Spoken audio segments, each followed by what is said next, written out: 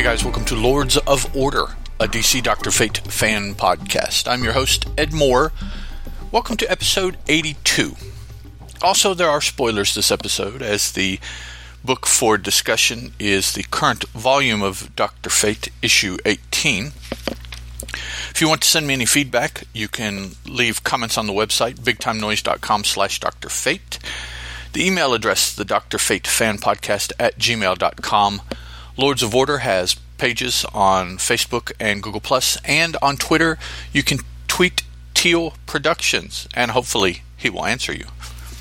As I said, Dr. Fate, the current volume, issue 18, we're told that Paul Levitz and Brendan McCarthy are our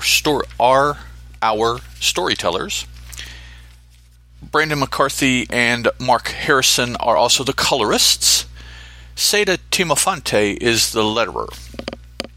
Now, this book is quasi-noteworthy for a couple reasons. It's the conclusion of this Fate Weaver story, if you will. I don't remember if that's the exact word that is used. Let's see. World Weaver, Clothoris. But also, more importantly, this is the last issue of the current volume of Dr. Fate. Perhaps it is the last we will see of Khalid. I don't know. I do believe that in the coming year, that being 2017, that there is supposed to be a Justice Society book that comes out. Hopefully Dr. Fate will be included with it. I do think that DC is trying to keep Dr. Fate going, because this is the second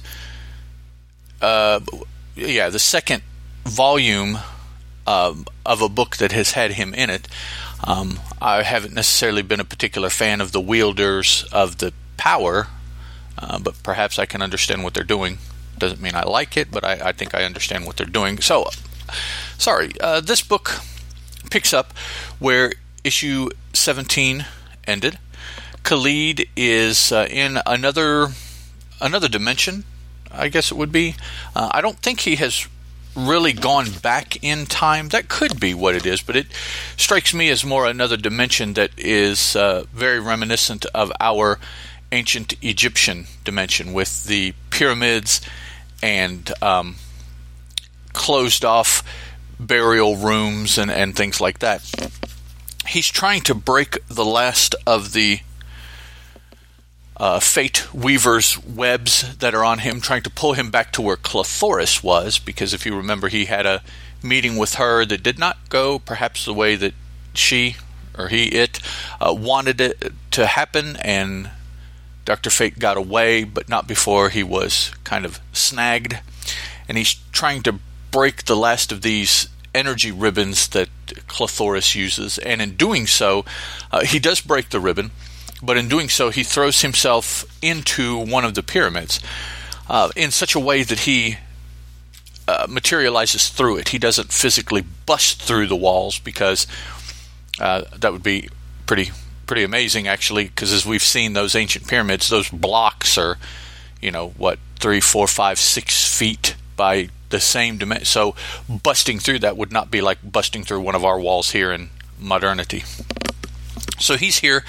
He's in a room full of ancient artifacts. It's webby and dusty, and there's several sarcophagi in the shape that would handle both a human being. But then over here on the side, we see something that kind of looks like a sphinx-ish kind of thing too. I don't know if that's a sarcophagi or if that's a statue, but it's depicted in here. But before I go too much further, the colors in this story are both psychedelic, but they're both kind of muted colors too. They're bright, but they're not like blaze bright. The color is bright, but the hue is not necessarily bright. More like a pastel, but bright colors. Very, very interesting to the eye, I think, and a interesting departure perhaps from the base or foundational coloring of most of the other stories that Khalid has been involved in, and I assign that more to perhaps Brendan McCarthy than the actual colorist, who, as I said here, is listed as Mark Harrison, but Brendan also had a hand in it because he's listed.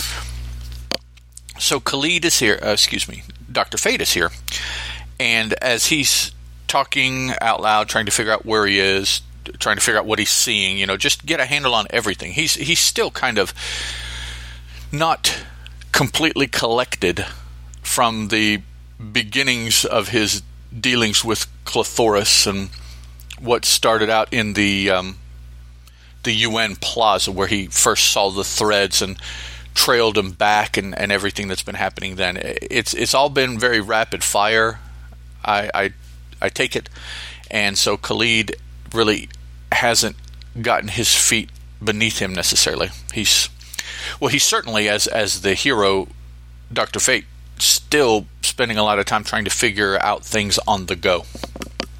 And on top of all of this weirdness that he's seeing, flipping through dimensions and odd creatures and the things that Clothoris has said and his own question, all of this, and he's I think just still really, really rattled in anything that he tries to do as Dr. Fate. Not that his real world persona is really doing much better at this point. So he's trying to settle all this in his mind, and Thoth appears to him, materializes, has a helmet of fate.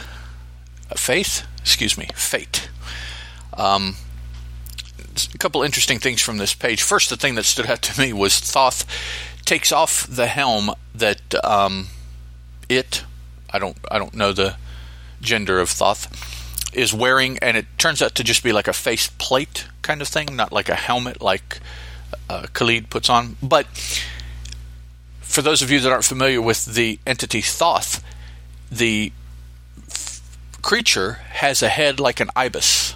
An ibis is a big, tall, I think a wading bird. But it's got this big, long beak that it uses to dig down into the wet sand to hunt up, whatever, shellfish, whatever it eats in the sand. So it's got this big, long beak.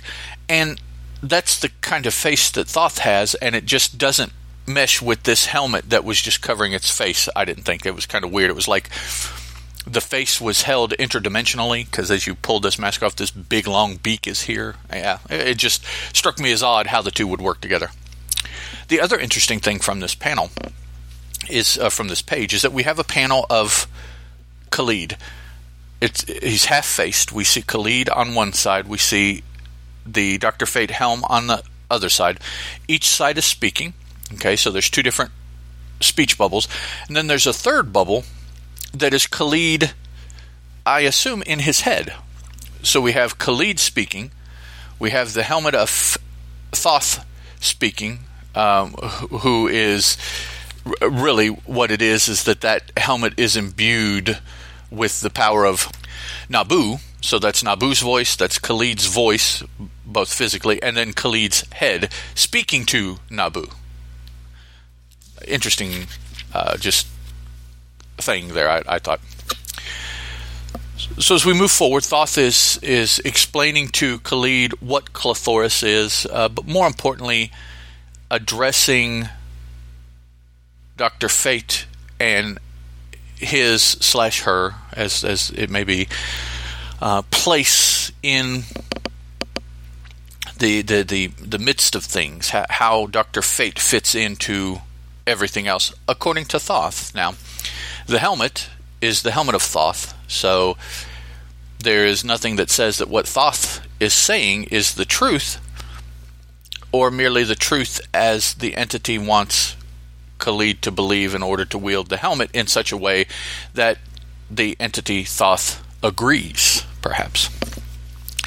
Full page spread, all kinds of different things going on, but one thing that struck me, perhaps another thing that I don't quite recognize, just kind of picks at my brain. But one is a bust of one of the Endless, Sandman, and I don't remember, this may be Daniel that is pictured here rather than the original. But in all the other things, I thought it was interesting because it's not like all of the Endless were pictured because of their place and their abilities, or other entities of that nature. Just different faces in the story. But this bust of Sandman really stuck out as a picture that was very defined, and it was intended to be what it was so that you would understand what it was in the midst of all these others. So I guess that, I'm not exactly sure, other than my knowledge of what Sandman and the Endless are in the DC universe, that Thoth is trying to do anything other than perhaps connect the Endless with Fate's powers and where his powers come from. Thoth heals Fate of physical injuries. I don't know, perhaps mental and emotional injuries. It's really hard to tell, because he doesn't appear to be all that beat up, but he has been having a fight recently, so maybe that's all that was intended. And then sends Fate on his way to defeat once and for all Clothoris. So he swooshes back in a energy dimensionless kind of form back to the dimension that he saw Clothoris, which may physically be our dimension, but I don't believe it is. I believe it's an adjacent dimension. And immediately, Fate is beset upon by these drones, and he decides that the way to defeat them, to keep them from taking, his concern is that that people's fates are not their own to decide. That this being Clothoris has perhaps superseded humanity's ability to control their own fate by inserting its desires into the happenings of these human beings. Khalid does not feel that's right, that the human beings, any creature, but we're dealing with human beings, should have the right to decide their own fate and walk their own path rather than walking a path directed for them. So that's why, among other things, wanting to be sure that Aquila doesn't get hurt, he's so hell-bent on defeating this entity. He doesn't believe this entity has the right to do what it's doing. So he feels that the way to defeat them is to physically get rid of these drones. If that doesn't do it directly, perhaps, then it will allow him to then move on to Clothoris, because there are so many drones. So he's got to get past the worker bees to get to the queen. And I use that comparison because that's very much what it's like. Clothoris being the queen bee and these drones. So Khalid starts wielding fate-like energy powers through his hands and energy blasts, and just starts picking them off, and then picking them off more and more, and just continuing. The more he kills, the more appear, until finally he is overcome just by numbers. He passes out. When he wakes up, he is bound by these strands of fate as he is being lowered into the cauldron that Clothoris uses to control the people whose fate Clothoris does grab onto, if that makes any sense. In essence, Clothoris is trying to kill Khalid / Fate by lowering him into this energy, soul energy cauldron. Very painful. We see that Khalid physically is succumbing as he gets wrapped up more and more like a mummy in these strands of fate and lowered farther and farther into the cauldron, until a point where he is completely entombed in the threads and completely submerged into the cauldron. We see that his physical being perhaps is starting to melt and starting to strand away from his body. He's still conscious enough, trying to figure out how to defeat this, and he's thinking back to what Kent Nelson has told him as to how to control his powers, that everything about his powers rests inside, and it starts there and radiates out. So to figure out what to do or to do it, you must go in first and then manifest out. So he does this. He decides to sink into his magic, both his being, his consciousness, which is also kind of a way that a lot of religions / philosophies will control their physical body when it comes to experiencing pain. They will descend into their body psychologically to get away from the external parts of the body that are experiencing the pain. That way they avoid the pain.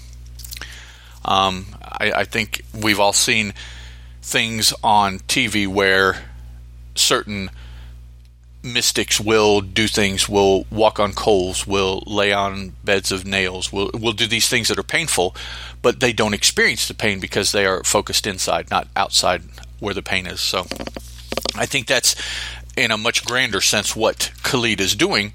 And as he does so, his physical body starts to spark and sparkle until finally it goes away, and what's left is this helmet of fate with a sigmoidy kind of golden body, but it's not a body. It's just like a snake's body, if you picture that, with Fate's helmet as the head. A lot more indistinct, though, than an actual body. And so that first breaks out of the cocoon that the threads entombed Fate in. Then it rises up out of the cauldron, causing the cauldron to start to explode. It damages Clothoris. Finally, the cauldron and Clothoris both explode together, completely destroying this egg case kind of construct that all this was happening with, all while this Fate helmeted body is circling around it, almost trying to enclose the egg structure like the threads enclosed Khalid. Either the exertion or this massive explosion, or both, kind of stuns Fate, and he falls back into Earth's dimension, crash landing in Prospect Park, where his full body rematerializes as he hits the ground. Knocking the helmet off, we see Khalid. And our last page of the book, he says, "Phew, am I home? Alive, anyways." And then he's thinking, because over here by a tree, he sees this thing laying on the ground that looks like a comb from a beehive. And one of these little tiny drone creatures flying to it from off in the distance somewhere into the comb, much like a bee. He says, "Did I bring that back with me? Coincidence or calamity for the future?" And he walks up to it and steps on it and crushes it. He says, "Not taking any chances. I don't want to go back there, ever." And in it says the end, the very last panel is the comb crushed in the foreground.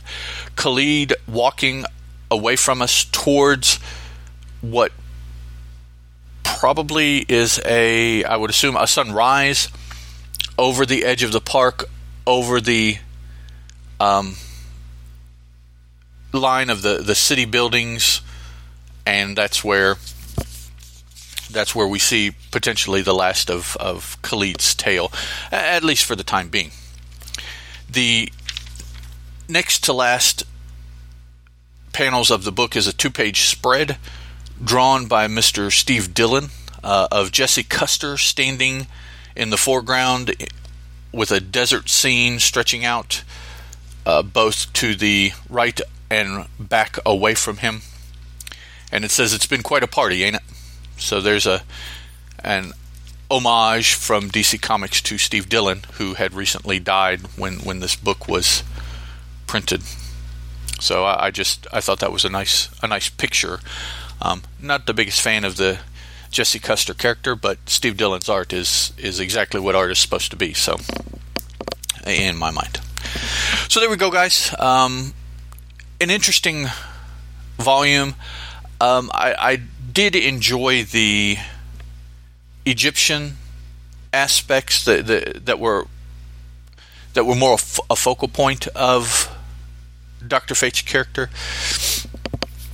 I don't like the young, juvenile, angsty kid issues that the character brings, because I don't have anything to do with that. I can't identify it, and more often than not, I find it very, very annoying. Characters of that nature at my age. Khalid was very much a millennial character, and I have difficulty reading those kinds of characters because I'm not. So I'll leave it at that. So I did not enjoy that aspect. Same issue that I had with the previous incarnation of Dr. Fate that they used, trying to be. I did not appreciate all of the political things DC was trying to do through the character of Dr. Fate. And I think that's as fine a point as I really should put on that. The fact his parents were involved was interesting. I did like the fact that he was torn between two worlds, and the way that the two young females in his life represented that. I like that. I don't think they really did enough with the traditional representation.